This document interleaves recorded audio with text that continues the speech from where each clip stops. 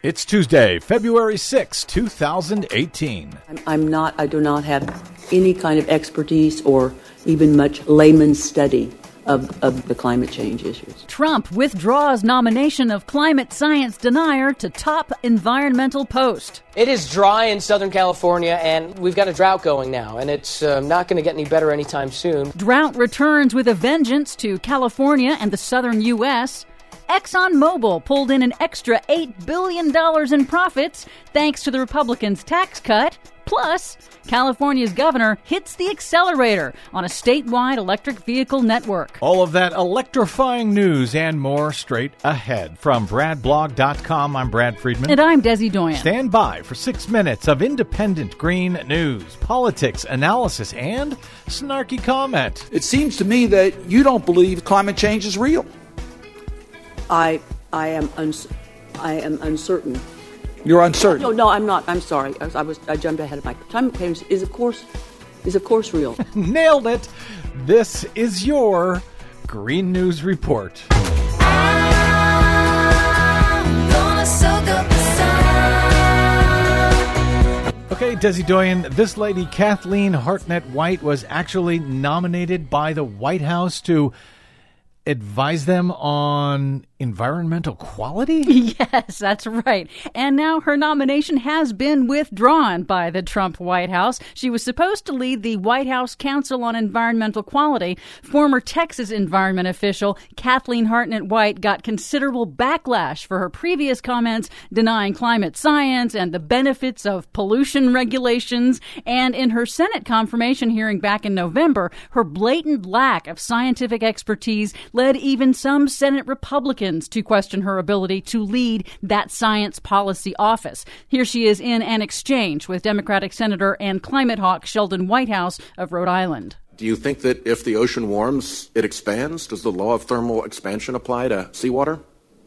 Again, I do not have any kind of expertise or even much layman's study of the ocean dynamics and the climate change issues. In other words, she's saying that she doesn't even know the basic scientific concept of whether water expands when it warms. So I'm inclined to ask, how the hell was she nominated at all to an environmental post by the Trump administration? But I think we know the answer to that. Maybe the bigger question is, how the hell was she ever an environmental official in Texas? Well, Texas. Oh, yeah, that's right. And at the time, Rick Perry was the governor. Indeed.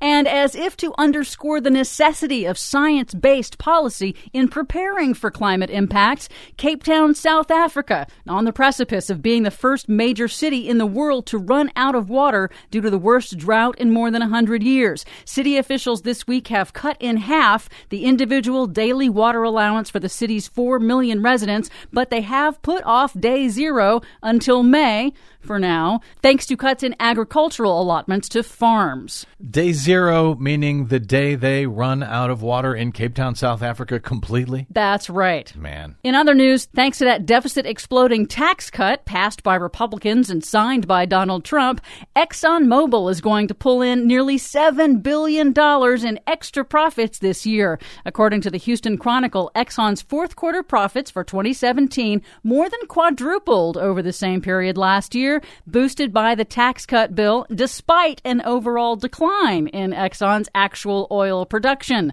Without the tax cuts, Exxon's fourth quarter profits would have fallen below this time last year. Profits would have fallen, but they would still be making huge profits, whether they had gotten smaller or not. Indeed, they would. And now they're getting huger again. Yes, they are. Congratulations, ExxonMobil. Back to California, it's headed into another drought, according to federal officials, as precipitation has fallen far below normal during what is supposed to be the state's rainy season, with snowpack near historic lows that were set during the state's historic drought back in 2015. The U.S. Drought Monitor also reported that drought has returned with a vengeance to nearly half of the United States. 40% of the nation is now in moderate to severe drought, with the worst conditions hitting the southern and western parts of the country.